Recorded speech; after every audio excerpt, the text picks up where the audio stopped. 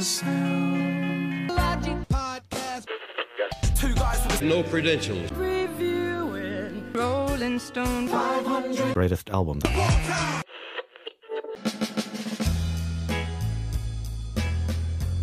Welcome back, everyone, and thanks for joining us once again here at the Sound Logic Podcast. Today we're discussing album number 80 on Rolling Stone Magazine's Top 500 list. This is Never Mind the Bollocks. Here's the Sex Pistols by the Sex Pistols from 1977. Now, this is another album that we previously reviewed, so this is a re-release. And initially, it was number 41 on all the first three iterations of the list. It's dropped down to number 80. So the last few re-releases, Ben, that we've seen have suffered a pretty big drop. In fact, since we only made it to 60 albums last time, of course, every re-release now is going to drop. Whereas the first bit, some of them had rose. So how do you feel about that? About it's doubled its ranking. It was 41, it's 80, so about 40 spots down. Yeah. What do you think about that? Well, I'm going to remember this one for a fun conversation with my old seminary professor, roadie for AC/DC back in the days. And so Barry Taylor. Remember, Barry Taylor. I remember him talking about growing up outside of that kind of punk rock world, but recognizing and acknowledging how significant it was. An album like this strikes me as something really significant and historical and important to hold up and lift up because of the popularity, despite it being from sort of an underground subculture, subgenre. And so it makes for a really interesting historic album and a fun sort of how does this all fit into rock music to pop music kind of conversation. But it's not an album I've really returned much to, and so I'm not feeling any sadness that it's fallen off in this way. I'm interested to see what this says about the voting public that it's fallen this way, because it's still edgy music. It's still kind of I guess groundbreaking might be something you'd use to describe it. Certainly shifting some of pop culture, and so it's a little surprising that it's dropped off to me, but fascinating, I guess, to have it wind up here. Maybe in a list that does a better job of moving beyond white men. That's not too surprising, but a little bit interesting, I guess, to say the least.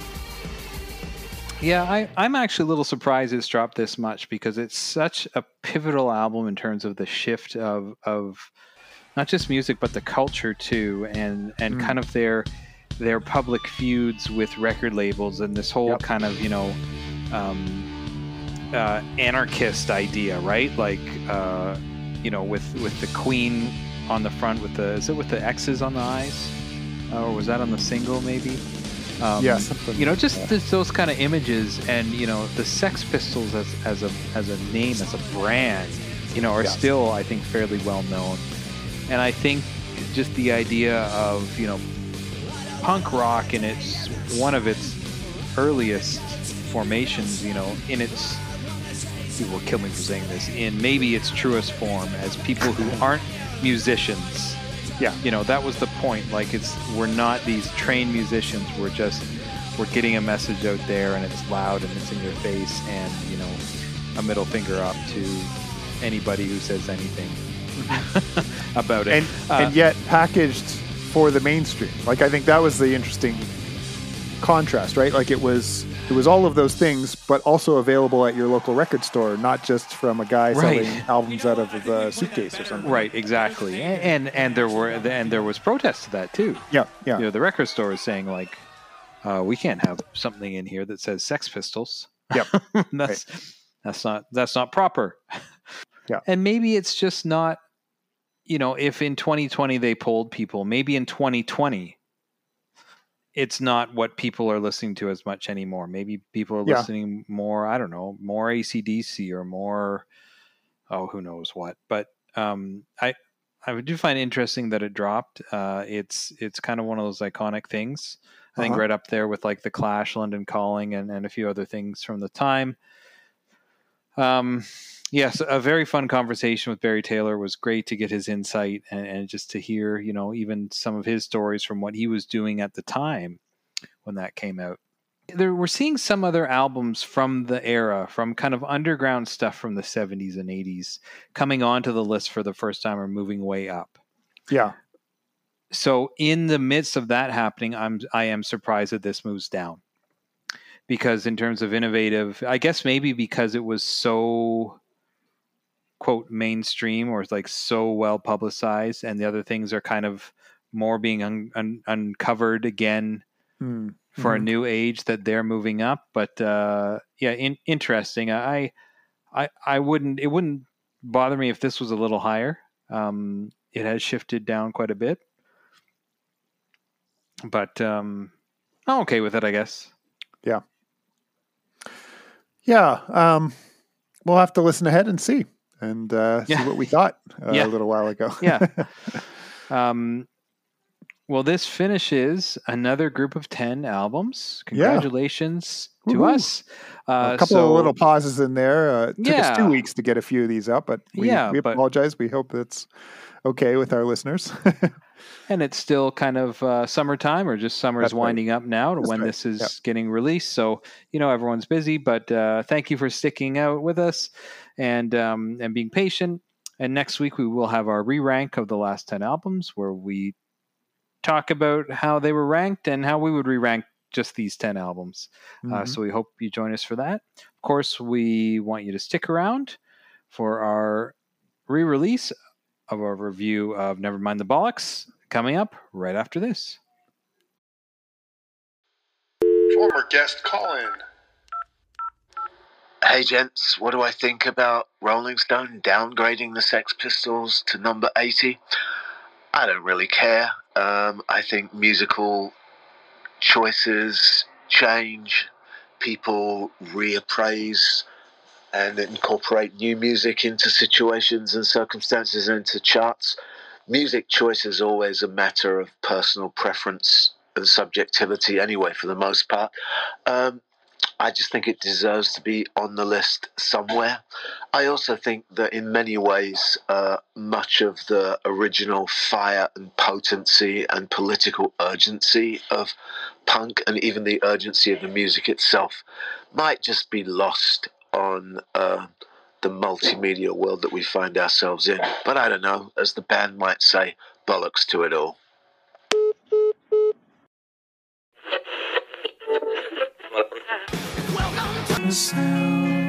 Logic podcast. Two guys with no credentials. Reviewing Rolling Stone 500 greatest album.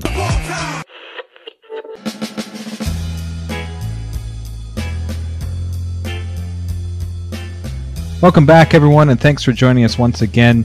Today we're discussing album number 41 on Rolling Stone Magazine's Top 500 list. This is Never Mind the Bollocks, Here's the Sex Pistols by the Sex Pistols.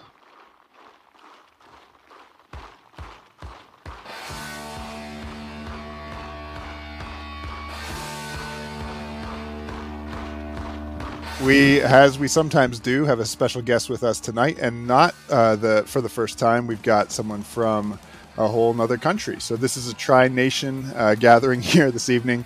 Mike, as you know, is in Canada, myself here in the United States, and we are joined by, I like to know this man as Professor Barry Taylor.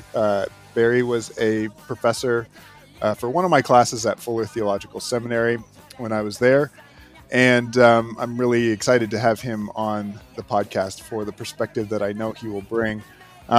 Barry taught a class that I took called, I think it was called Understanding Popular Music, which seems like an interesting title for a theological seminary and an evangelical theological seminary at that. But Barry came into that class. I think it was just a sort of shorter, maybe 2-week summer class, and so each day we'd get together the small group of people, 20 or 30 of us, to just talk about music. I have really fond memories, Barry, of the way that you led us through kind of the history of pop culture, starting with the sort of Delta blues and carrying us all the way to the present. It was really fascinating to be in class with the sort of spectrum of theological students that Fuller provided. There were students who had never listened to anything but contemporary Christian music. There were students who, had experienced every kind of genre of music. I think there was a woman in the class that year who was so new to pop music that she actually asked the class to send her our favorite songs. And so she compiled a playlist of all this music that her classmates suggested she should get into. And it was just like, everything was completely new for her. Yeah, I remember that. That was interesting. There was usually one or two people like that, that lived that kind of really, really sheltered kind of experience where they weren't exposed to anything. But yeah, it was a good class. I like that class. It was a great class. It was pivotal for me too. I think Fuller shook me up in some really healthy ways. I went there, I think, sort of assuming that people who chose that school were probably of a similar kind of mindset. One of my very first classes was with Dr. Glenn Stassen, an introduction to Christian ethics. And, people were storming out of the class because we were talking about something that they just couldn't handle talking about. And I began to see just like the spectrum of theological discourse at a school that people assume is one thing or another. And it was fantastic to be able to do that in LA specifically, and to have really fantastic teachers like yourself. I dug through my notes from the class. You sort of gave us a final project of writing about our favorite 10 songs and then talking about sort of the theology of popular music, kind of as a way to wrap things up. Yeah. And I had this paragraph here that struck me as something that probably was influential in even how I've navigated this project here with the Sound Logic podcast. I wrote, "For music to be significant to me, it must exist within a personal context. I've discovered that music is made even more meaningful when it parallels significant moments in my real life. Jack Johnson makes great music, but it probably is not music that sticks with you if you don't have some kind of connection around it. I had a friend in college who introduced it to me as we went on a late night pizza run. I included a track in our wedding, and that builds my emotional connection to this music. It's as if music bonds on a deeper, more spiritual level when it's enjoyed holistically. That is, not with our eyes closed and our mind shut off, but as we navigate the world around us." And then I say that the same is true with how I experience religion. I'm reading this stuff. The class was in 2010, so a decade ago. At that point, I had no sense that I would eventually wind up as a alternative campus ministry pastor here at Penn State, trying to stand with marginalized students who don't have a place in traditional religious spaces. And I think a lot of it comes from this sort of like way of navigating the world that you introduced in this class about pop music. My work on earth is complete. Exactly. Done. That's a bit of a long and winding way of introducing you. You are far more than a seminary professor in so many different kinds of ways. The sort of jaw-dropping thing for most of the class in that time was that you shared that you were formerly a roadie for AC/DC. I think none of us expected to go into a Fuller Seminary class and have that be part of the professor's introduction. But that was pretty cool too. The question that we ask as we roll into these episodes is, what were your preconceived notions? Mike and I are too young to have been born when this album came out, but I guess we can start there. Sort of any early memories you have, Barry, or any early thoughts you have, Mike, about who the Sex Pistols were or what they were about to offer when you started to press play, things like that. Well, just one thing, and I wanted to tie it into what you said earlier, Barry, about Christian music just kind of copying just the form. And and not really thinking much about the rest of it. And that ties into me in how I grew up listening to punk music and not listening to the Sex Pistols when I should have been educated in all the punk music. Ben and I have talked about this. So growing up in the 90s, I was, attracted to punk music, but it was pop punk. It was all the very, very polished punk that was coming out. The instruments were played well. It was recorded very well. It was mixed well. And a lot of what we listened to, I listened to some secular bands, but a lot of Christian punk bands. So a lot of it was very, very clean and very safe. So if I had heard the Sex Pistols at all, either I would have been too scared to listen to it, or would have turned it off right away because I felt I shouldn't be listening to it, or the quality of it was something that was below the stand. This is going to sound really weird, but below the standard of what I had started digesting in terms of music and what I knew as punk rock at that time. I remember going and playing a punk show. I was probably 19, and we got on the bus after, and we were not dressed like 70s and 80s punk rockers at all. And these guys got on the bus who were probably we were 20, and these guys were probably around 40, and they were big, and they had, beaten up leather jackets, and they were real punks, and they were like, "Oh, you guys play punk rock?" And they started listing all the bands that they listened to, and really, they weren't really dissing us, but they were like, "Well, do you listen to this? Do you listen to that?" And the answer to all of them from us was no. And they were kind of looking at us like, "You're not punk rock at all." And we were. I was like, "Uh-oh, I think I'm in trouble." Number one, we might be about to get beat up by these guys. Number two, I really don't know anywhere near what I thought I knew about this genre, even though I'm playing it. So that's kind of a long-winded way to say I didn't really know the Sex Pistols. I think there's, as I said, a few reasons for that. And Ben and I have both kind of expressed the gaps in our listening and our education of a lot of music growing up because of the context in which we were growing up in. So that's kind of, I guess, too, before I pushed play, I still wasn't sure what I would hear because, again, my experience was kind of a very polished punk rock. This is not that.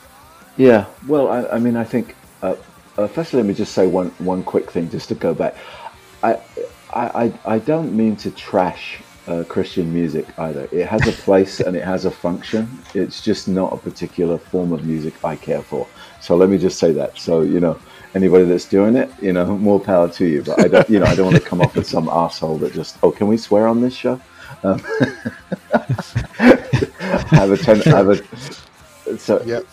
We've got some fun sound effects to keep our. That's okay.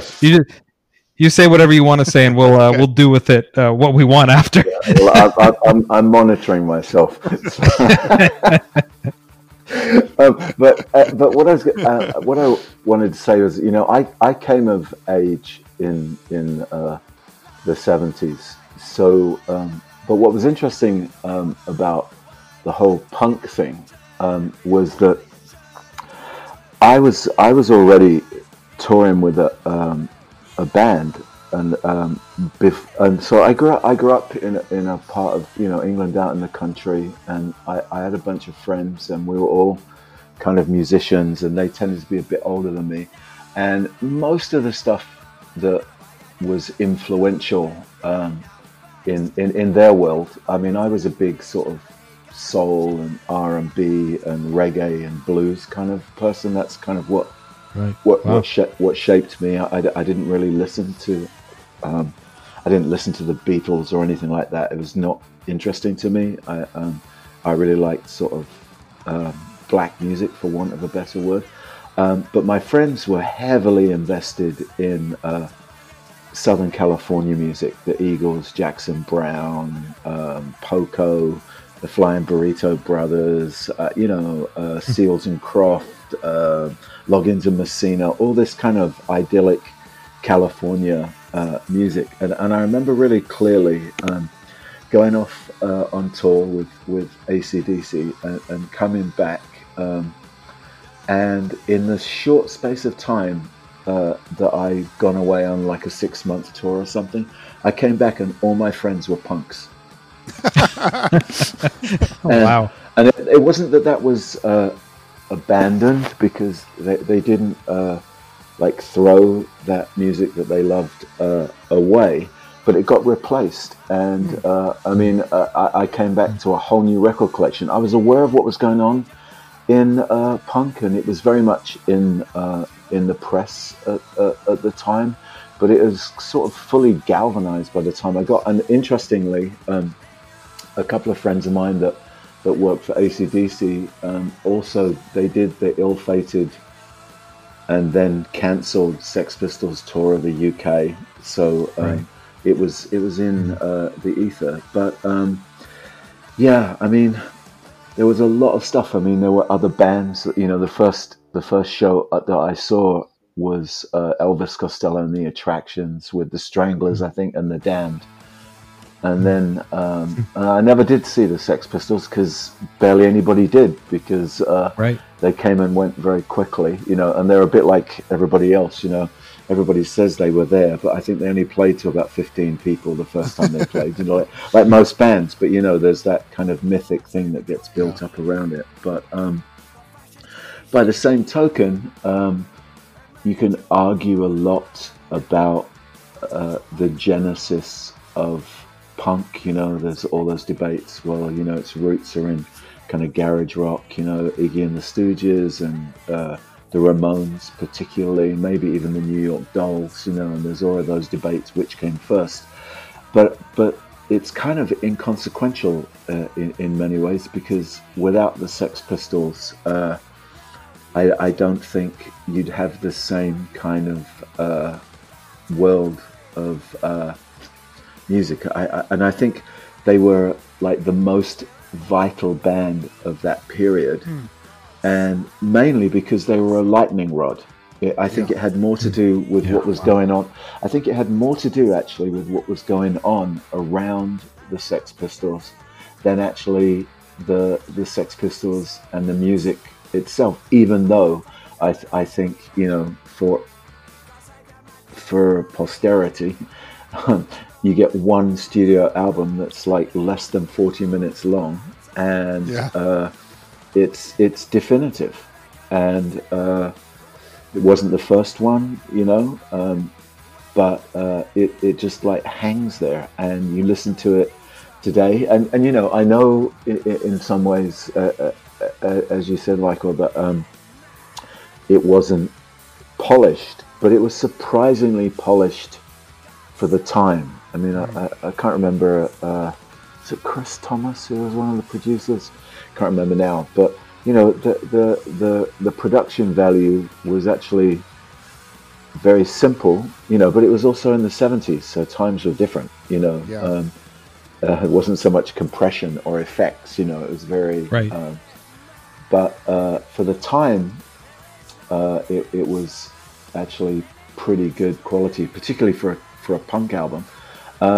But it also doesn't matter, because if you listen to God Save the Queen now, it has the same energy, I think, which is what I mean. You know, that they have their trinity of songs, right? You know, Anarchy in the UK, Pretty Vacant, and God Save the Queen. I think that's the trinity of Sex Pistols songs. that's the songs that stand out, I think, on this album. You know, and what other the benchmarks of or the defining moments of the Sex Pistols. I mean, I think there are other great songs on this album, but those songs and that particular moment, and I think that's the thing. You know, you have punk music, which is now, I mean, it very quickly was a genre, you know, and it became a movement that continues in various forms still today. I mean, there's a band out at the moment, I don't know if you've heard of them, they're called Idols. Do you know them? No, I don't. Well, you should check them out. But they refuse to call themselves a punk or a post-punk band. But if you listen to them, the energy and the influences are there, and I think, you know, so there's that kind of trajectory of you know, the genre and the movement that it spawned. But then there was the moment, and the moment was galvanized, you know, in the mid-70s around the Sex Pistols. And they were, as I said, I think the lightning rod for whatever punk meant and was going to mean. And that's what I think it means. I think there are other great punk bands. There are other great punk albums, but I think the reason this makes it onto the Rolling Stones list is because it's the definitive punk moment that, you know, and I think, you know, I mean, you think about it. I don't know, I can't remember because there's been a few 500 Rolling Stone lists, I think, but you know, I'm not sure. I mean, I was thinking about this today. I'm not sure that there's another band that's as significant in the pop music canon with such a small body of work to show for it. Yeah, you're right on that. One album in a year. I mean, they came and they went. It was like they were here and then they weren't, and yet they're still here. And I don't know, you know, you think of all the people on there and you think of the arc of their careers. And I think you'd have to say that they are more than the sum total of their parts. Yeah. Even though the parts are fantastic. I mean, you know, Johnny Lydon, I mean, what a presence. I'm anyway, go thinking ahead. about, I read an article or two this week that seemed to imply that the Sex Pistols, rather than what you're saying and sort of galvanizing the punk rock movement or music, because of how aggressive and crass and politically inappropriate and, you know, XYZ, that actually they pushed punk music underground in a way that some bands weren't too thrilled. That even a band like the Ramones were kind of hoping to take this garage sound and make it more mainstream and popular, and the Sex Pistols come along and just kind of like, you know, drive a stake in the heart of that effort. But I think I wonder too, though, if they don't come, maybe we don't have what you're saying in a galvanization of this one moment in time that everyone sort of looks back to as the genesis or origin. Well, you know, these, I mean, I mean, these, you know, this stuff is the stuff of lifelong pop music arguments, you know what I mean, about relevance, irrelevance, importance, lack of importance, you know, whether you need to know them or whether you should just ignore them, you know, but I do think that there are, I mean, they did cause, I mean, they were regarded, I mean, they were like, they had meetings in the House of Commons because they were perceived as a threat to the social order. So, you know, I mean, now, I mean, before they'd had that debate about the Beatles' haircuts, but they weren't afraid. They weren't afraid of the anarchy that the Sex Pistols were advocating. And there's no doubt that I think that there are two things that, and it's not just the Sex Pistols, but again, the lightning rod is what you sort of look for in a particular moment in music history. I think sometimes it's a period, sometimes it's you know, sometimes it's an artist, sometimes it's a band, but they become, like I said, more than the sum total of their parts, and they represent this defining moment. And I think they were, I think the Sex Pistols, whether they saw themselves as this or not, they were like a moral, and I think a moral cleansing agent in the world of pop music that was getting kind of fat and lazy and no longer transgressive, you know, and commercialized. So there was that anti, you know, psychedelic prog rock moment that gets picked up a lot, even though Steve Jones loved Queen and Bowie and all those people, and his guitar sounds, you know, echo all of that kind of stuff.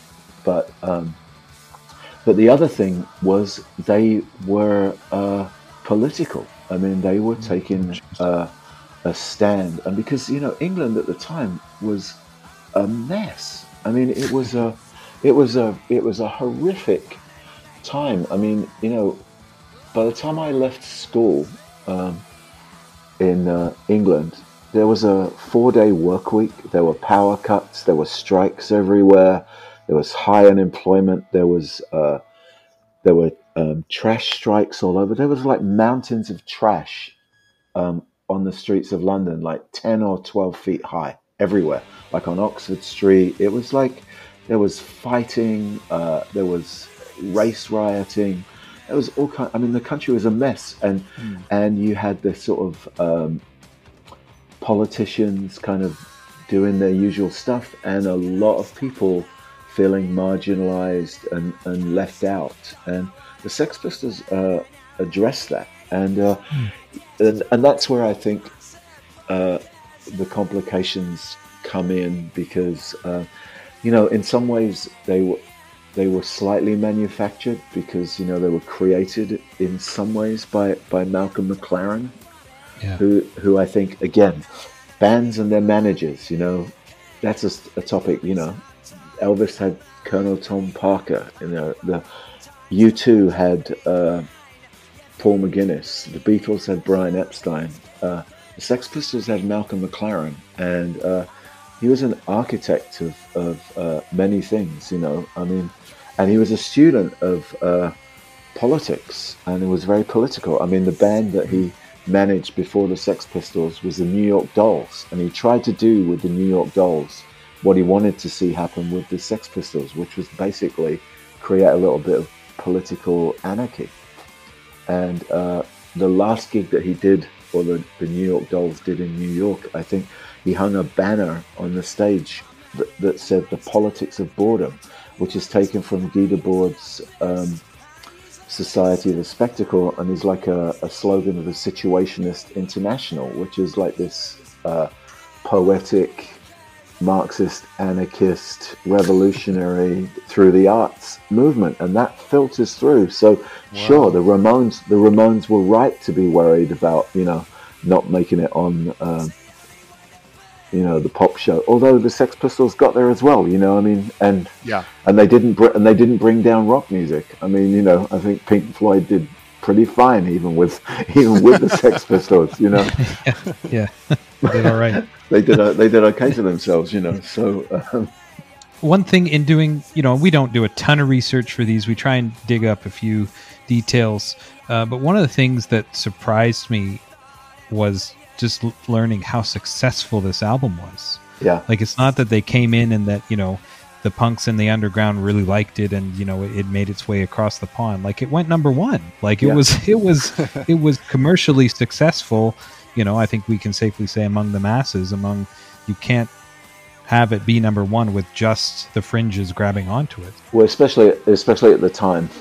I mean, you can get to number one now by selling about 10,000 singles, because nobody cares about those. But back then in the 70s, that actually meant something.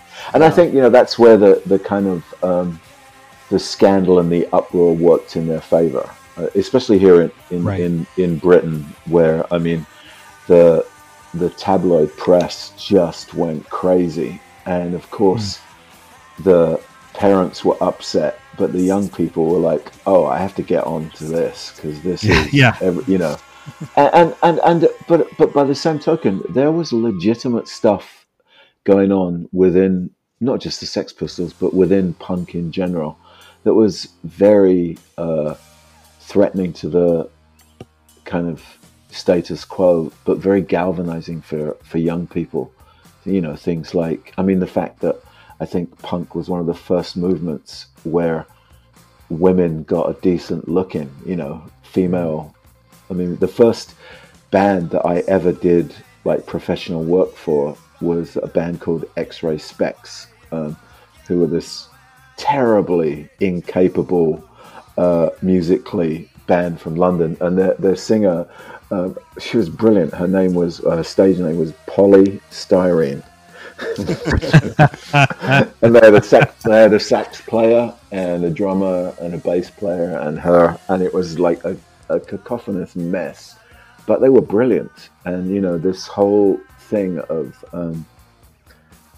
three chords and the truth, or three chords and go make a band, which was one of the first fanzines. But so the Sex Pistols and Sex Pistols and punk were there was a lot of room for gender. I mean, there were it wasn't all pure. There was racism and misogyny and all that kind of stuff, because there always is. It's never singular, but there was space. Susie and the Banshees, the Slits. So many bands fronted by and filled with women playing music. Gays were accepted, even though on this album there's some kind of slightly, it could be interpreted as like homophobic language, but apparently Johnny Rotten used to like to go hang out in gay sex clubs just to see what was going on. So it's never clear. You know what I mean? Yeah. And again, that's what makes it so interesting. But yeah, it was popular, and I remember. I mean, it was a wild time. I think the country was trying to work out how to deal with a political situation, and punk in some ways rode that political anxiety, and it galvanized people, and punk became more than anybody thought it would, I think.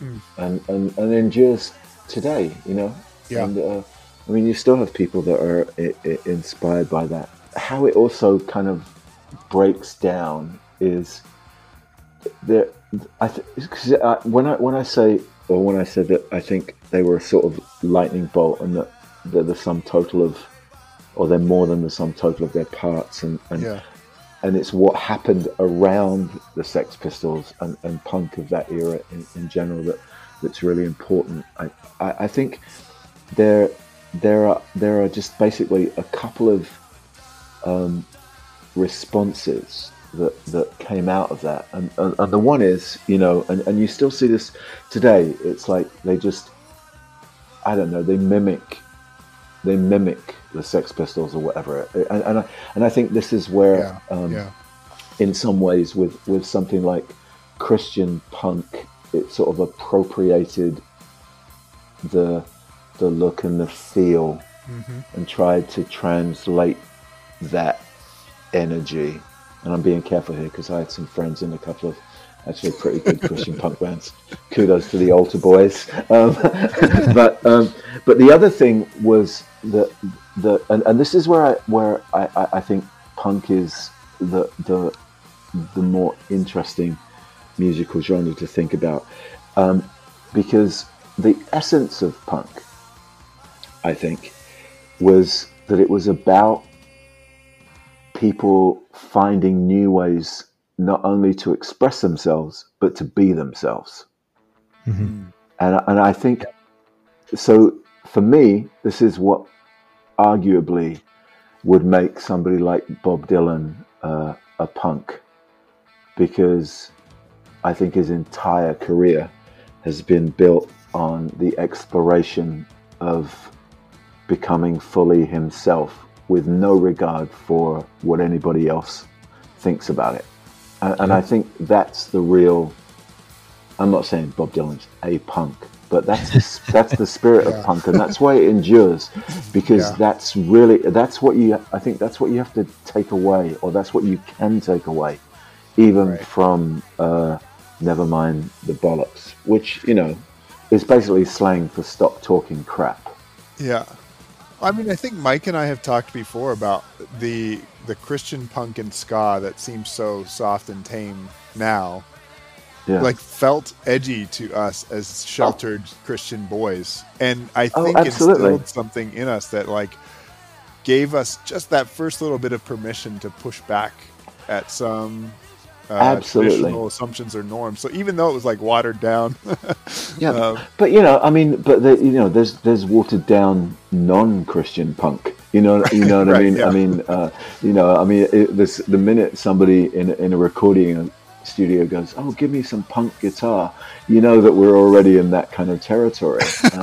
And again, I think that within within the Christian music world, when those, there were lots of debates in the 80s and 90s over whether or not certain forms of music were acceptable.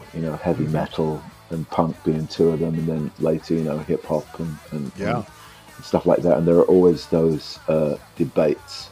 I only part company with Christian music because I think sometimes the formatting of it is actually not purely the formatting of pop music, because I think popular music, I'm not going to say the lyrics don't matter, because they do matter, but the meaning of a song is in the sum total of its parts. And if you are using certain parts of the song or the makeup of the music purely as a background for the words that you want to get out there, then what you're talking to some degree is a bit of musical propaganda rather than the creation of a song. I don't want to be too harsh about that, because I think there are always exceptions to that rule. But I think whenever you use a form of music too carefully, you sort of run into this area of it gets complicated. That's all I'll say. It's just get complicated. I don't want to trash it at all. Just, there's just no point. There's no point, and there's no point in having those arguments. I worry sometimes. It's like, and again, you do see this because you do have within. I don't know why we're talking so much about Christian music. Look what happens when you listen to punk music. You start talking about Christian music. Right, yeah. But you do have the sort of gatekeepers and theological policemen on the borders going, you can't say that, and you must say this, and which I think is, firstly, it's wrong. It's wrong from a theological perspective, and usually it's propaganda, not theology anyway. It's ideology. It's ideology, not theology. Yeah. And but secondly, I think you ought, if there's anywhere you should be able to say anything, it's in the realm of the religious. But that doesn't seem to get across with most people. They seem to think that you can only say certain things. But so that's why I say pop music has to do your theology for you, because in the realm of pop, transgressing borders and boundaries is part and parcel of the nature of the thing.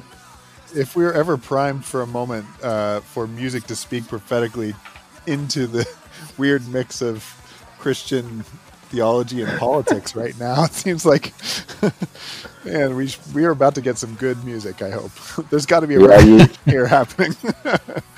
Yeah, you hope so. Let's not even go there. No, it's the happy space for right now. Do you want to dive into some? You want to dive into some details, Mike, as we get rolling here? Details. So, as we mentioned, this album came out in 77, October 28th, and it was their only studio album. And I want to make a confession before we continue any longer. Before I listened to this album, in preparation for this, I just assumed it was their first of a catalog that I just had never tapped into. Right. This is one of the easier band catalogs to get through. Yeah. Right? I thought, you know what? I've never gotten into the Sex Pistols. I feel embarrassed I haven't listened to this album. I'm going to listen to that, and I should probably listen to their other albums too. And then I realized, oh crap, that's it. Like, that's all that happened, and that's probably why I didn't know a lot of their history, because this is it. And I didn't know about Sid Vicious' tragic passing, shortly afterwards, and of course Johnny Rotten had already put the band to an end, and they may have continued in some way, shape, or form, but that was it. So, we have talked a few times, Ben, about on this list. We're at 41 albums now. There have been a few, I want to say about 5 so far, that it's their debut album. And I always find that very impressive, that you could, be the best 40 of anything the first time you do something. Yeah, that's impressive. And then this is an anomaly because not only is this their debut album, but it's their only album. They did it once, they never did it again, and they nailed it. And that's impressive in and of itself. So you talked about the writing, Ben. So it took a while. And Barry, you also mentioned that their producer he was really crafting, I don't want to say like a super group, but there was a lot of production behind the scenes in building up to what this band would be. And I think that was interesting to read about, that it wasn't just, there was some of it, but it wasn't just a few guys in a garage and they got together. Like there was some semblance here of trying to make something really good. Well, yeah, I mean, they were signed to Virgin Records. I mean, which was, a pretty big deal, and the goal was to make something of value. I mean, music and technology go hand in hand, and the fact that they had musical limitations, maybe on. I mean, when Sid Vicious came in, he actually couldn't play bass, but he looked better than Glenn Matlock. Essentially, is what it boils down to. And I mean, I think that's really true. I think that's what sort of happened. He was like a fan of the band, but he was, a cooler dresser than some of the others, and they sort of pulled him in, and he couldn't really play. And this, of course, was part of the whole resistance side of punk that was challenging the broader music industry, because you did have all of these, very elaborate prog rock bands like Pink Floyd and Yes and Emerson, Lake and Palmer, and it's very calculated and very much about musical proficiency, and then you've literally, like I said, got magazines with they've hand drawn 3 chords on the front and said, okay, here's 3 chords, now go form a band. and that's and so you have that very primal dynamic. But Steve Jones is a pretty accomplished guitar player, and Paul Cook is not a shabby drummer at all, and Glenn Matlock was a pretty basic bass player, but in rock music, basic bass playing is kind of all you need to hold it down, and then you've got the singer, and in Johnny Rotten you don't really even have, I mean, I don't know if you even call him a singer. I mean, somebody said that Johnny Rotten is the sound of one id screaming.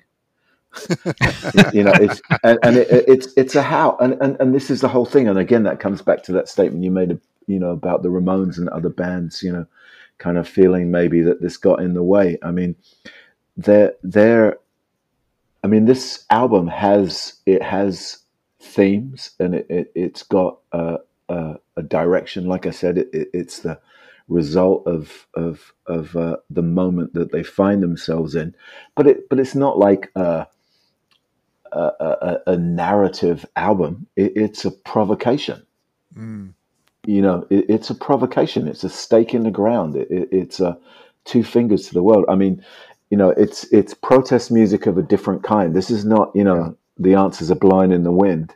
This is like, God Save the Queen, she ain't no human being. This is Anarchy in the UK. This is, No Future, No Future. I mean, it's political, it's economic, it's social, it's aberrant, and again, and then it's combined with the clothing, which isn't slick. You couldn't go anywhere. I mean, that's not true. You could go to certain places like, Malcolm McLaren and Vivian Westwood had a shop, but punk was do-it-yourself fashion. That's where the safety pins and the vinyl and the sex fetish clothing all came from. It was all designed to provoke, and it was purely transgressive, even as it was attempting, I think, to make and I'll say this again really clearly, a moral statement, both about the music business, but more importantly, about the state of Western culture, and particularly Britain at that point in time. And they were doing all of that and still being, having a good time. It wasn't like, oh, we're a political band, we're going to form a party and run for government. It's like, you can make provocation and still live the life of a hedonistic youth. Yeah. Right. And the two can live side by side. But maybe that was another tangent from your point again, Mike. Sorry. It's okay. No, it's okay. As I was listening this week, I was thinking about I've never thought about a lead singer as sounding sarcastic while they're singing, but I think that's a good describing word for the sort of attitude that comes off of the mic throughout this album. That there's a sarcasm or something present that I don't think you ever hear in any other band. Have you ever seen that documentary, The Filth and the Fury? Did I show that in class? I don't remember that. If you did. Yeah, maybe it might have come later, but it's a documentary called The Filth and the Fury, and it's about the Sex Pistols. It's worth watching because you'll get some explanation in there from Johnny Rotten about where and how he formed the persona that he exercised on stage, and why you're nailing it, with the sarcasm and stuff like that. It was, again, there was intention behind it. But yeah, I mean, he wasn't trying to be some smooth cabaret singer. He wasn't even trying to be he wasn't even trying to be a rock singer particularly. Although I think he's one of the great rock singers. But there again, I like my favorite singers are the ones that can't really sing. So Nick Cave, Leonard Cohen, I like that it was going to be called God Save the Sex Pistols.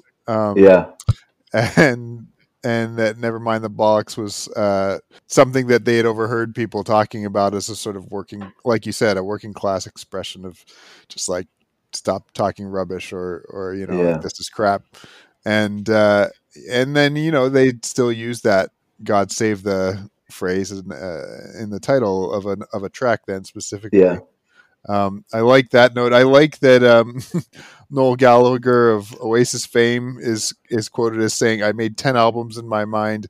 None of them match up to that to this album here that we're talking about. And I'm an arrogant bastard." Yeah. He says, I'd give them all up to have written that. I truly would, which says something, I think. Yeah, I mean, I again, that comes back to that whole thing of, the significance of the Sex Pistols. Yep. And the fact that, you've got these few songs that just hang in the air, in the ether of pop music. And I mean, I find myself interested, and let me just go on record and say, it's not like I'm the world's greatest punk music fan either. Like I said to you, I was away on tour, and I came back and all my friends were punk. So I mean, on some level, I sort of missed punk in terms of being in England when it was all kicking off. But I definitely understood and got the message that was being transmitted, and felt great affinity, particularly on the political level, with what was being addressed and what was being talked about, and the way in which the music voiced the frustration of a particular moment in a very, very primal way. And it was a scream and rage, anger, anger about the failure of promises and the inability of people to adjust their way of looking at the world to incorporate newness or allow people to be themselves and to realize things about their lives. In some ways, I sort of missed the initial. I mean, I caught up pretty quickly and became quite a devotee of the Clash and some of the other bands, but always loved. I mean, it's hard not to love. You hear those opening chords, and it's like you know what's coming, and it still excites. I mean, I listened to it today because I was going to be talking to you, and I listened to it on my record player, and then I listened to it on my iPhone. And you have to turn it up. Your ears have to hurt, and it still thrills. And I every once I still find myself surprised by two things. One, that people have never listened to the Sex Pistols. I mean, but I guess I shouldn't be surprised when I was teaching theology a lot. But the reception and the surprising kinds of people who, when they actually get exposed to the music, it just resonates, draws them in. Yeah, draws them in. It still feels like it's challenging the powers and principalities. It still has the same sort of middle finger to the establishment. That there was a note this week that the single "God Save the Queen" went all the way to number 2, and there's a sort of conspiracy theory that it was probably number 1, but no one wanted to acknowledge that it was number 1 in the country at the time. Well, you can't. Over here you can't mess with the Queen. Apparently, that's right. So, and I think that like that, it doesn't seem like that was in a vacuum. Like for some reason, the power of this '70s album just has continued to stay with it, and you can see Sex Pistols T-shirts at left wing rallies still today. And well, because I think the interesting thing is that punk didn't go away. It seeped into the culture in profound ways. I mean, that's why I think the whole look of the album, and the iconic work of Jamie Reed, who was, a pretty well-known graphic designer at the time, but also very left-wing politically, influenced by the Situationists and early postmodern stuff. And that, I mean, you see this stuff now, and it doesn't, I mean, it looks very cool, and it's iconic, but it's not as surprising as when it appeared in the 70s, because you have to put, sometimes what you have to do, I think, is put these things back in the environment in which they emerged. Yes. And, this whole idea of like the kind of ransom typeface that this was the era of I mean, if you take, I taught at an art school, and I taught in the advertising department, and if you get into like the history of design and graphic design particularly, and typography and stuff like that, what sticks out is how out of left field Jamie Reed's work came in the 70s, and what, because everybody else was doing clean and slick. It was, it was after the 60s. It was all about the future and everything looking pretty, and all of the technology was allowing things to become brighter and shinier. And isn't the artist on the chart at the same time at the top Rod Stewart, which I think just is like so perfect that those are the two kind of songs going head to head in that era. Absolutely. But so that kind of visual punk thing, it's everywhere now, and we use all of this stuff. But at the time, it was challenging, because you hadn't seen that kind of stuff, and different kinds of typeface, these bright colors, the safety pin in the nose of the Queen, and the ransom type, the Union Jack, all that kind of stuff. And Jamie Reed still does provocative work today, still working, and still makes provocative. I mean, he went on to do quite a lot of artwork in, I think, in the music business, but in his own right as a graphic designer, and still, provocation. But what I was going to say was, it's seeped into everywhere, and there's always this little punk edge in a lot of things. And if you sort of look around in the wider culture, it's interesting how much the sort of punk look and approach to things, the do it yourself stuff, make it out of whatever's available, has come back into vogue and becomes part of the tools by which people can express themselves. But again, it's iconic. You see the album. If you covered up the Sex Pistols, people would still know what it was. That's right. Oh yeah, for sure. Because nobody else could sort of pull that one off, really. Well, why don't we get into the artwork? This is an interesting one. There's been a few albums already on the list so far that had different covers depending on where they were released. The cover art doesn't change all that much, but the colors definitely do. Yeah. So the album cover is bright yellow and pink, essentially, in the UK. And then North America gets sort of like Christmas colors, kind of red and green variation on that. Yeah.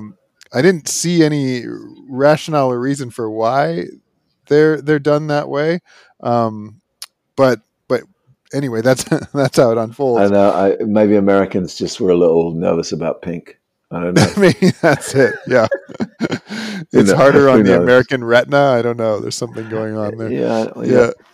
And you've got a fairly standard typeface for Nevermind, just sort of a bold font, and then the Bollocks, and then here's the as in sort of tiny type, and then like you referenced, Barry, Sex Pistols is this like kind of ransom note mix match of fonts on a sort of swooping coming up, I guess, left to right through the bottom of the album cover. And I'm imagining sort of the vinyl size. It's a pretty retina searing kind of thing in either color combo. It's really in your face if it's sitting on the shelf. Yeah, and again, especially at the time, you know what I mean? Because if you put it up against other albums that were around in the same period, you start to see how much this looks like a sort of kind of do-it-yourself punk album rather than the slick. There's no picture. There's no picture of the band. Their type. It's all the letters are all different sizes. It's not going to fit nicely in a little square. It needs to be sort of laid out in a different way. And exactly. He did a few other bits and pieces for them, for like Holiday in the Sun and some of the singles that got released. And Jamie Reed is also, I think I would have as a younger teenager seen God Saves the Queen, the artwork for that before I ever saw Nevermind the Bollocks. With the eyes and mouth kind of covered up in a sort of cryptic looking way. The single for that one was purple with that iconic image of the Queen. Would it have had the same impact if it wasn't actually her face? If it was just like the album cover with just the font, it would have lost some of its edge, right? If her because there is this very kind of weird thing, particularly here in Britain. You're not supposed to mess with the image of the Queen. Like, if you buy a stamp here, it's got a picture of the Queen on it. And technically, if you put it on upside down, they won't. I'm sure they would now. They probably don't change the way they used to. But before they'd like send it back to you and say, this is like so to have this thing, and she's at one point, she had like he put swastikas in her eyes, and a safety pin through her nose. You know, I mean, that's, Uh-oh. and, you know, and then you're covering her in ransom type. Yeah, I mean, you know, that's, you know, and you're putting it on then on a British flag, you know, the Union Jack. I mean, that's a statement, you know, and Jamie Reid was an anarchist. So, anarchy in the UK was right up his alley. You know what I mean? But it's a very anarchic image again, particularly at the time. I mean, you know, it's one of those things that is less shocking now because it's so familiar. Mm-hmm. Right. Yeah. But at the time, you know, and again, like punks, when punks first appeared on the streets of London, you know, and they weren't buying their clothes from Hot Topic, you know what I mean, or you know, or wherever, you know, and they were literally, you know, wearing, you know, bondage gear out in the streets, you know, like fetish wear, or you know, dressing like Charlie Chaplin, basically, you know, with clothes held together with pins, you know. And this is an era where, yes, you've been through the 60s, but you know, people are still dressing, especially in Britain, you know, suits and all this kind of stuff, and then you start to see people dyeing their hair and you know, gluing it up, because you know, hairspray was not as pervasive, you know, there wasn't like a million hair gels and, you know, special punk hairspray then, you know, it was like you used eggs and super glue to stick that stuff up, you know. and all that stuff. So, you know, the imagery around the album cover. And then, you know, there were other albums that had similar looks, but you know, it's interesting that you don't get you know, they didn't try and sell the Sex Pistols, at least on the album, you know, on their looks. Right, yeah. I mean, other than the fact, I'm thinking about the, you know, the yellow and pink one. Other than the fact that it says things like Bollocks and Sex Pistols on it, I mean, that would have been offensive to probably a lot of people when it came out, but just I think what it represented too. I mean, the police were visiting Virgin Records store, telling them to take it down, because it was indecent. I mean, you can't buy that kind of publicity. Somebody got taken to court for some record store owner, right? I think. Yeah. And there's a pretty funny reference here to the 1899 Indecent Advertisements Act. There you go. That's Britain for you. That's how we roll over here. Bring out a 17th century law and just stick it to you. I love it. I absolutely love it. Yeah. You know, but to me, that's, again, you have to, and Ben and I have talked about this challenge many times. We've seen this so many times. I mean, to say Sex Pistols now, it's a phrase that we're familiar with, even if it is kind of like, oh, what are you talking about? Yeah. It's hard to put yourself back in, you know, 1977, you know, London, you know, proper, you know, England, where this is like very inappropriate, and it's hard when, you know, you've just been seeing things for decades to put yourself back there and go, yeah, this would have been. I mean, the Queen image, you know, back to God Save the Queen, like that's treasonous, right? Yeah. I mean, like that's serious stuff. It's upsetting people. Oh yeah. For real. Yeah. And let's just discuss the fact that, I mean, we haven't even talked about this. You got to say that one of the greatest names for a band ever is the Sex Pistols. I mean, you know, and if you're at home listening to Bing Crosby, and then it's like, and now for the latest single from the Sex Pistols, you know, I mean, it's kind of it's in your face, you know, and it's loaded with transgression and resistance and all that kind of stuff, which are they're obviously quite challenging to lots of people from their kind of religious belief perspective, you know, particularly from their kind of ideological conditioning in terms of how to appropriate stuff.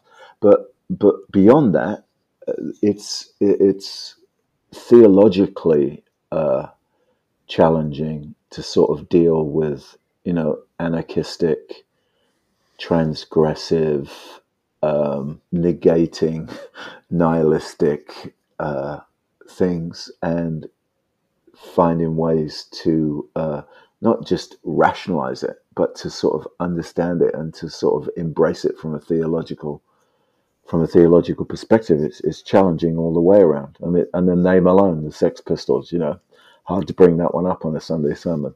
It shouldn't be, but it quite often is, because we've kind of created these clean spaces, and we don't want to bring dirt in, because for some reason we seem to think that the dirt is more powerful than the clean. Which ironically then just gives it more power. I mean, I think, of course, I think that's the brilliance of punk music, right? They know people will be upset by it, and that elevates it even more. Yeah, I mean, the fact, the whole furor around the Sex Pistols came from one news time, dinner time television talk show where somebody swore almost accidentally, and the host, whose name I forget now, but was quite well known at the time, but was also quite provocative, picked up on it and made a big deal, and then sort of incited them to repeat and to swear, and so they just did. And that's all it took for them to become the worst thing ever to happen to Britain, and the downfall of the nation. And why did we go and fight the war for this mob? you know what I mean? Right. The name of I wanted to tell one funny story about the name of the band. So I have a son he just turned 10, and dirty words are kind of the funniest thing ever right now. Yeah, of course. So I have a lot in common with your son. Yeah, for some of us that never changes. Exactly. So I last week I had my laptop out, and I put on the album because I wanted to listen to it as much as I could. And he comes over and says, "What are you listening to?" I said, "Oh, it's the next album for the podcast." He says, "What is it?" I said, "It's the Sex Pistols." And his eyes almost fell out of his skull. He just looks at me, what? And then I had that moment as a parent where you go, uh-oh, I probably shouldn't have said that out loud. And I think I'm failing at this parenting thing. And then, of course, he asks me to repeat it. What's the name again? And then I also had another moment where I was like, well, it's just become such a common phrase for me. I forget, I probably shouldn't be saying that. And the connotations of what that means is you just get whitewashed with it. But he thought that was the funniest thing. So now he's asking me hey, are you going to listen to the Sex Pistols? Now there's license to use that phrase all the time. So that's hilarious. Father of the Year already. I'm in the running. Well done, you. The way just sit him down, make him listen to the album, buy him a T-shirt, he'll get over it. Yeah, no, I think he's quite thrilled with it. Right. You mentioned, Barry, that kind of the trinity of this album is, God Save the Queen, Anarchy in the UK, and Pretty Vacant. Yeah. And I would say that definitely they stand out as, I don't know, they, especially the first two, Pretty Vacant is good too. They have something else above the other ones, and I'm not exactly, can't put my finger on it, but there's just something about them that really stick with me. Other than those three, what is one or two of your favorites, Barry, on this album as you've been listening to it recently? I think Holidays in the Sun is kind of funny. No Feeling, Problems. I mean, on some levels, I think the other songs on the album that don't get as much airplay are probably sound more like you'd expect punk songs to sing. To sound like, when you listen to them, and they tend to cover a little bit more of generic territory. I think they tend to, I think, be more in the realm of the general angst and alienation that you get in a lot of pop music. But I think I'd go. I think I'd go with Holidays in the Sun. There's something about it I just always think is kind of, and I don't really have a particular reason why I like it, other than I think it's partly because there's it's a play on this notion of English people going away on because that's a big thing over here, because we live in a place where there's no sunshine. So going away for a holiday in the sun is what British people do, usually to somewhere cheap, in Spain or somewhere like that. And I think, again, there's so much irony in a lot of the songs, and that sneering kind of. What's that line? But it's also provocative. I mean, it's a cheap holiday in other people's misery, and then he starts talking about, I want to go to the new Belsen, which is concentration camp. I want to see some history.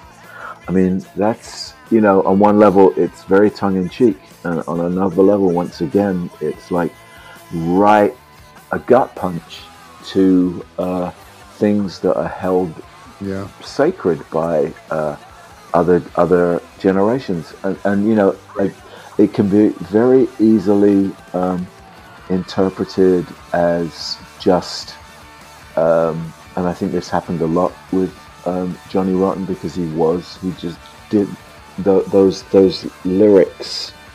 You sort of have to again look at them in the context of what they're trying to say overall, which is not to advocate for Nazism or to revel in the horror of concentration camps, but it is to highlight the misery of what was going on with working class people at the time.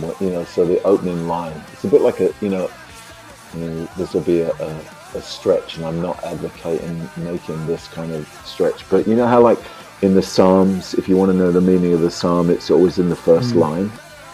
Like, It's like the first line is the meaning. It's like the result, and then the rest of the Psalm tells you how you came to that conclusion. It's like,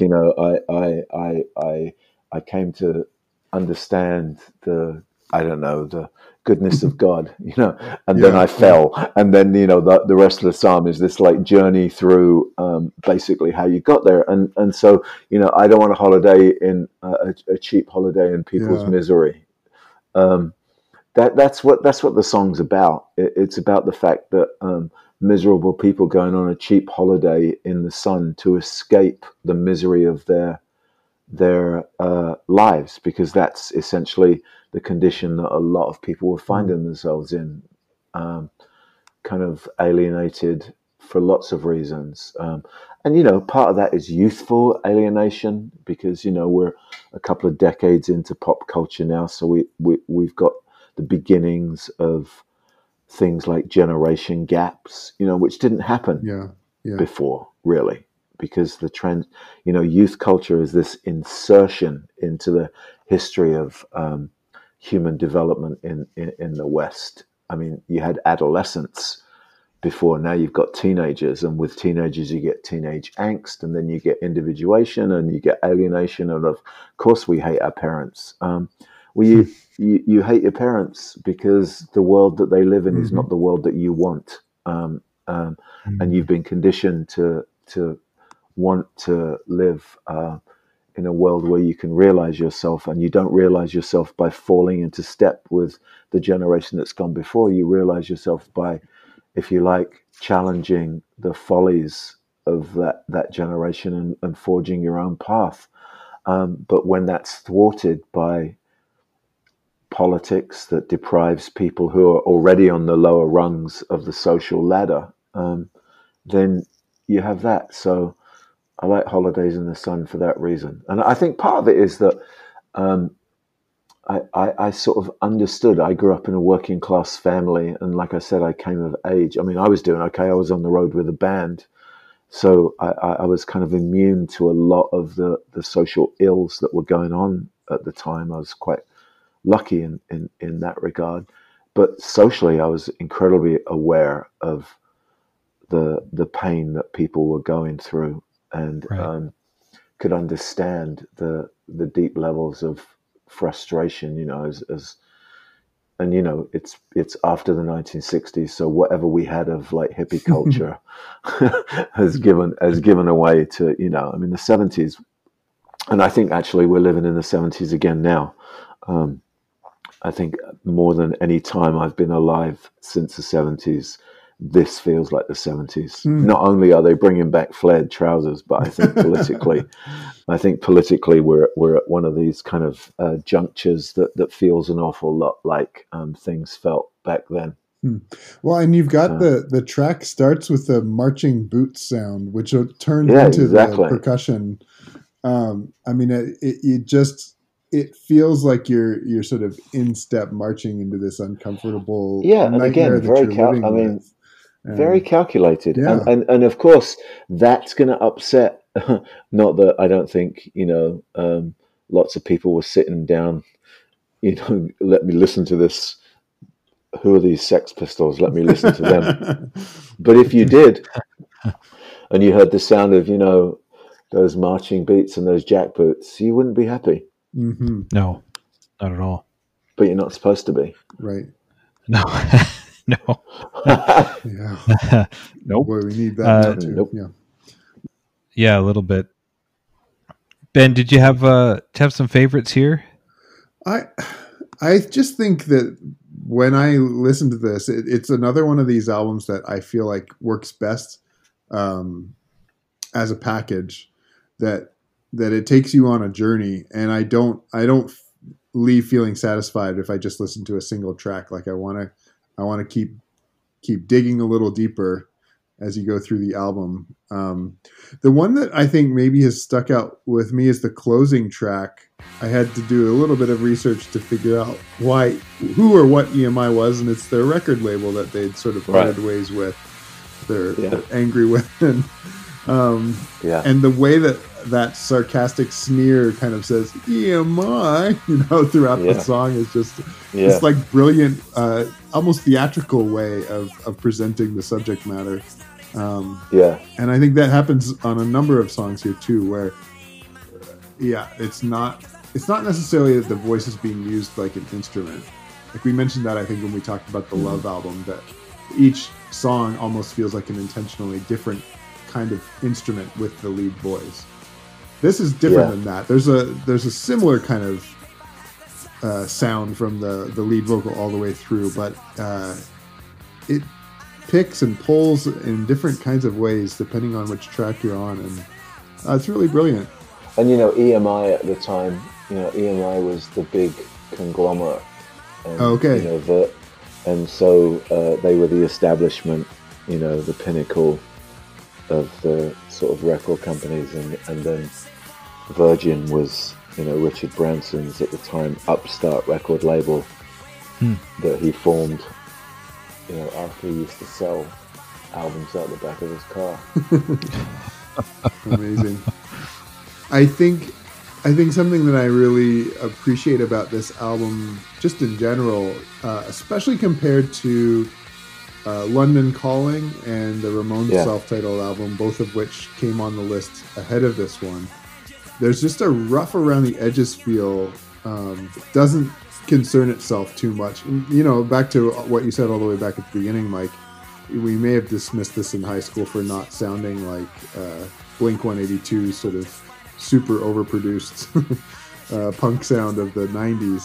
Right. But I think that grittiness, it's almost like the pebbles that the boots are marching on. Like there's an intentionality to the grittiness of this that I think is quite brilliant, and especially when it is being released in the same era as overproduced stuff like Rod Stewart. Like this is the same era as Fleetwood Mac's Rumors, right? Like so, there's stuff that's getting out there that is really well produced. Absolutely. Even Hotel California, I think, is similar kind of ballpark. I was going to say Hotel California, absolutely. I mean, it's a great era for music.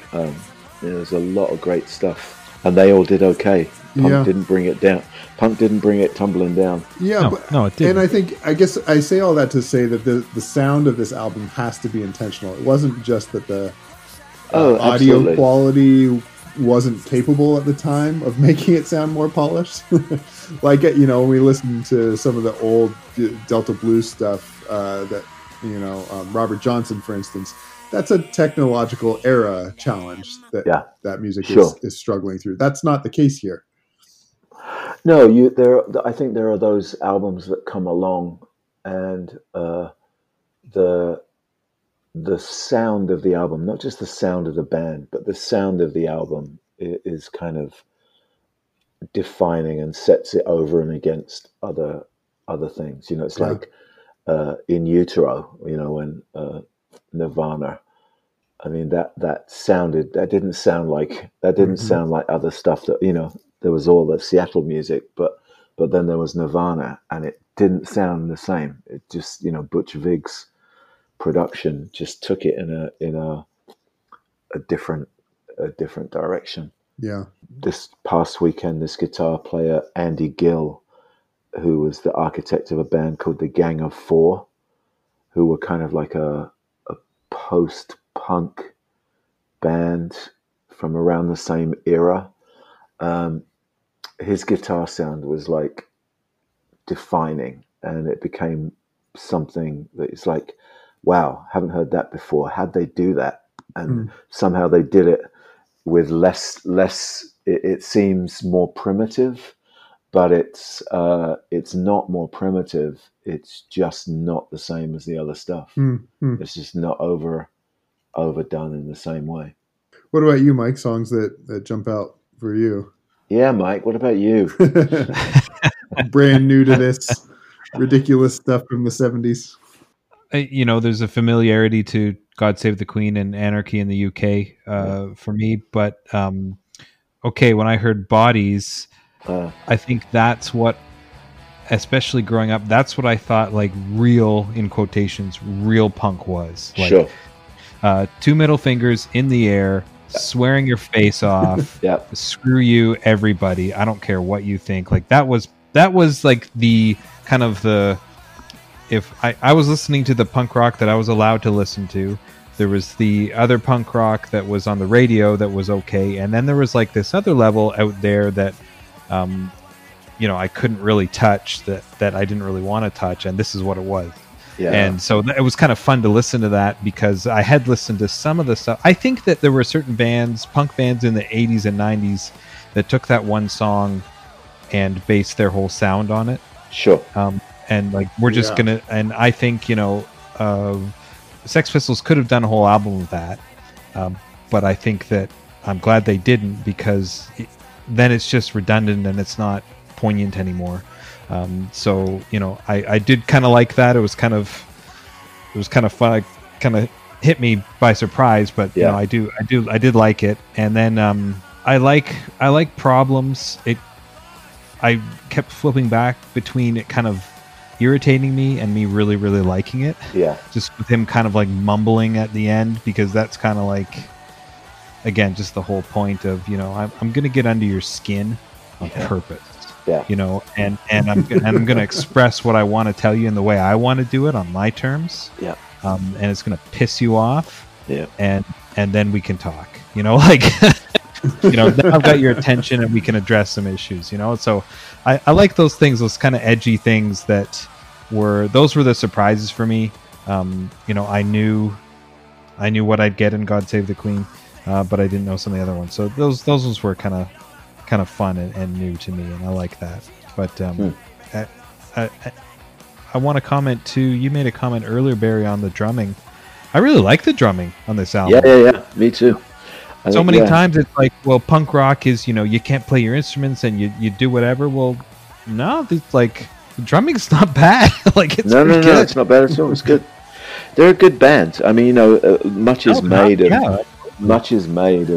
you know, bands that can only, you know, sometimes I think it's Nick Cave that said, you know, your limitations are actually a gift, because that's you know, if you know your limitations, you know what you can't do. and then you do it. You can find your sweet spot. You know, you can find your sweet spot, and I think you know, limited ability doesn't mean that you're not good in that limited realm. And I don't even know that he's limited. I mean, you know, it's basic rock drumming, you know. So, but you know, he's not Neil Peart from Rush for sure. Rest in peace. Yeah, really. Yeah. Yeah. No, it's a fun album. I think it's good when you're already pissed off. I think that helps a bit. And there were times that I was, you know, kind of in a really good, kind of, you know, content, peaceful mood, and put it on, and I was like, oh, maybe this isn't what I need right now. You know, like, but there is an energy to it, and you know, I think in the right state of mind, it's pretty great. Yeah, it's not a late night right before you go to bed album necessarily, but no, probably not. Wake up in the middle of the night to record a podcast. That's what it's supposed to be. Yeah, I might need a blast now. Yeah. There is a podcast that's been going for a couple of years called Disgraceland that talks about kind of the seedy underbelly of rock music and how we continue to lift up people as idols even when there's some pretty terrible things that go on kind of behind the scenes. And their second episode of all time was on Sid Vicious and his sort of like rise and destruction and demise. And Sid and getting into Sid and Nancy. I think if someone wants to do a bit more of a deep dive on the personalities of the band, in addition to the documentary that you mentioned, Barry, I would suggest going and checking out Disgraceland. Just in general, it's a fun podcast if you like rock and roll and kind of the stories behind the stories. But that episode in particular gets to some Sex Pistols stuff that it was helpful for me as someone who doesn't know a lot about the band. Yeah, I mean, Sid Vicious, tragic figure. And I think there was always a sense that wasn't going to end well, and unfortunately, that's what happened. And again, he died before everything could be resolved or worked out exactly what happened. But you know, I think when you're a heroin addict, you spin out of control, but you think you still can control your world, and you can't. And it's heavy. And it is heavy. And it sounds like the people in his life were there not to support him, but to just keep fueling that fire too. Yeah. So, quite a mess. But yeah, I mean, interesting band. I mean, I think, you know, Johnny Rotten was definitely a key sort of figure in, and you know, quite the character and quite difficult, I think. That would be an understatement, I think. You know, I mean, the reasons they didn't last very long didn't have much to do with external forces. I think it was pretty much an internal thing. Steve Jones, I think, was a great guitar player, and I think he would have probably been happy. I mean, I think he was really happy to be in the Sex Pistols, but I think he just wanted to be in a band. And, right, and you know, he's a great guitar player, Steve Johnson. He's done quite a lot of stuff. Although, you know, I mean, Johnny Rotten, I really like Pill. I don't know if Pill makes it on the list, but his band after the Sex Pistols, I think, were really, really interesting. But and Paul Cook, you know, Glenn Matlock. They are not on the list. We'll have to go and check out Pill. They're really, really good. Okay. It's very different. It's like a complete turn. Public Image Limited is what it stands for, but really good. I'm gonna check that out. Yeah, just one more to the list. It's 502 now. Well, the irony, Barry, is that, you know, as you referenced already, there are multiple lists. We're going off of the 2012 version, but there was also a 2003 version. And a coffee table book as well. So we've got a few dozen other albums just on these Rolling Stone lists. And if the track record is any indication, in the next couple of years we'll get another one, and we'll have to start all over again. Well, this is like a 10-year project, right? Yeah, at least for sure. 1 year down. Wow, that's great. That's great. One thing that we've done, Barry, is we've created a Spotify playlist for the podcast, and every time we do an album, we pick a couple tracks we put on the playlist so people can go and kind of get a taste of all the music. So, since you're our guest, what 2 tracks would you put on a playlist from this album? Well, I mean, I think you have to put "God Save the Queen" on. I mean, wow, do you put "Anarchy in the UK"? Or do you just put those 2 on there and just be done with it? No, you need. See, this is the problem. Go total punk rock and pick 3. Oh wow! Yeah, or none. Or none. Yeah, none would be right. That's just F you, you know. Yeah. Just work it out for yourself. Don't be so lazy. or put 2 songs that they hated on the playlist. Yeah, right. Rod Stewart and a prog rock song. Oh, that's cool. I don't know. Maybe I'd go with "Anarchy in the UK" and "Pretty Vacant." Perfect. Make it happen, Ben. All right, done and done. So we talked about this a bit, but a question we really like to ask, we listen to all this great music, from the past. Yeah. We like to ask, is it still relevant? And I think we've already answered that question a few times, in terms of politics, but what would you say about Never Mind the Bollocks relevancy today, Barry? I think it's important to know where things come from. So from from a purely historical place, and I mean historical within, if you like, the canon of popular music. This is like one of those, like they make those books, 1,000 artworks you must see before you die, or places you must visit, or books you must read. I just think it's a must listen, because it gives you a way. Like, the reason that you go back to listen to what's gone before is to understand how we got to now. To some degree, it's no different than so from a historic perspective, I think there's value, because it's instructional in the developmental history of popular music. And if you're in a punk band, how can you be in a punk band and not know about the Sex Pistols? You know what I mean? Yeah, absolutely. Or the Clash, or the Stranglers, or the Damned. You need to know those people, because that comes from there. But then I think it has pertinence today, because it's music that addresses a cultural moment in a profoundly different way than the cultural moment was being addressed by their peers for the most part. And, like I said, I don't want to just isolate the Sex Pistols as the only band that were, doing it, but we're talking about this album and its significance. And I think it's really important to recognize the fact that punk, and particularly that the Sex Pistols, were counterintuitive, and they were countercultural, and what they said was not well received by the establishment and the status quo at the time.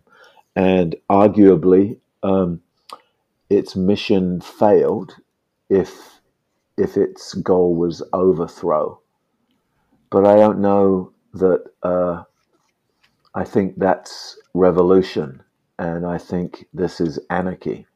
And anarchy calls into question and invites people to throw off the shackles and find a new way to be themselves, rather than just to simply overthrow and take over power.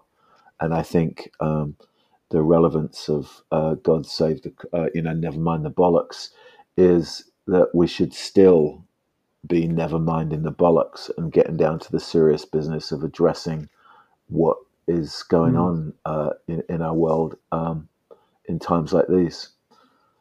And then the third reason is because it's just a great album. It's just just a rock and roll album that makes you feel. It makes you feel, and it makes you feel good, agitated, energetic, excited, angry. Or it makes you feel a whole gamut and a whole range of things. And again, I think the relevance is you put this on and it becomes timeless. And I think that's why it's on. Yeah. I think that's why these albums are on there, because they're of their time, and yet they have a certain timelessness to them because they're of their time. Man, I don't know that I have anything more to add. That's pretty good summary. That's a wrap, folks. I think. I think that the thing that I think when I think about relevancy, I think, does this album grab me today? Yeah. It's really hard to ignore if it's on, and you feel this compulsion to turn it up. Yeah. So often music that agitates you, you want to turn it off. And weirdly, maybe it's just something that I'm drawn to. I actually want it to be louder. And that I think, above all, I think makes me think this must be relevant. Setting aside its historic influence and impact and importance as well. And also, you still won't hear anything quite like it. No. That's right. That's right. Really. Yeah. Well, on that note, God save the Queen. She ain't no human being. I mean it, man. Well, Barry, before you go, we want to say thank you so much. I also was briefly looking at trying to come up with the title of the book that we used that you had authored in that class. I think it was Entertainment Theology, which you published several years ago. And then I saw that you've got something coming out this summer. Is that right? Yeah, I actually have it's a theological memoir. Oh, awesome. The title is Sex, God, and Rock and Roll. Unfortunately, that wasn't my title. But my title actually was Sacred Anarchy. But yeah, I know. Which is in your subtitle, I think. Catastrophes. Yeah, well, I had to fight for that. And Sacred Anarchies. Oh, wow. But yeah, that's coming out, and I talk a little bit about punk in there, but it's about my theological life, which I think is a life. So yeah, it's coming out in June, June the 4th. That's awesome. Well, everyone, go pre-order it. Please pick up a copy when you can, and. And this has been an absolute gift, Barry. Thank you so much. Oh, thank you. It's been great for walking us through this. Nice to chat in the middle of the night about the Sex Pistols. Is there any other way, really? Not really. We'd love to have you back too. Anytime. We still have 459 albums left. So if there's something on this list that really stands out to you, let us know. Yeah, I'd be more than happy to. I love to talk about music. So, let me know. Thank you. We don't have any other albums from the Sex Pistols on the top 500. We always bring up if we do, and because this is their only one, it's not even possible. There you go. But we will have more music coming up in the future. Mike, do you know what we've got here next time around? Yeah, next week, talk about album number 42, which is the self-titled album by The Doors. So we look forward to getting together again. Barry, thanks again so much. We really appreciate your time and hearing you take a bit of that trip down memory lane too was a real pleasure and a joy to spend this time with you, bud. Great, thank you so much. It was great to speak to you both. Thanks so much. Keep well. All right. Cheers. Take care, guys. All right, bye. If you like what you hear, subscribe on your favorite podcast app and write a review. Send us a message at our Facebook page, on Instagram, or through our Sound Logic Podcast Twitter feed. Thanks for listening.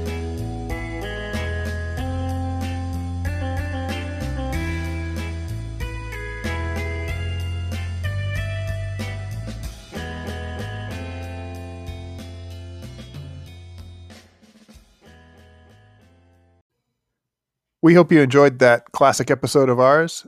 Tune in next time for the next album on the new 2020 Rolling Stone list.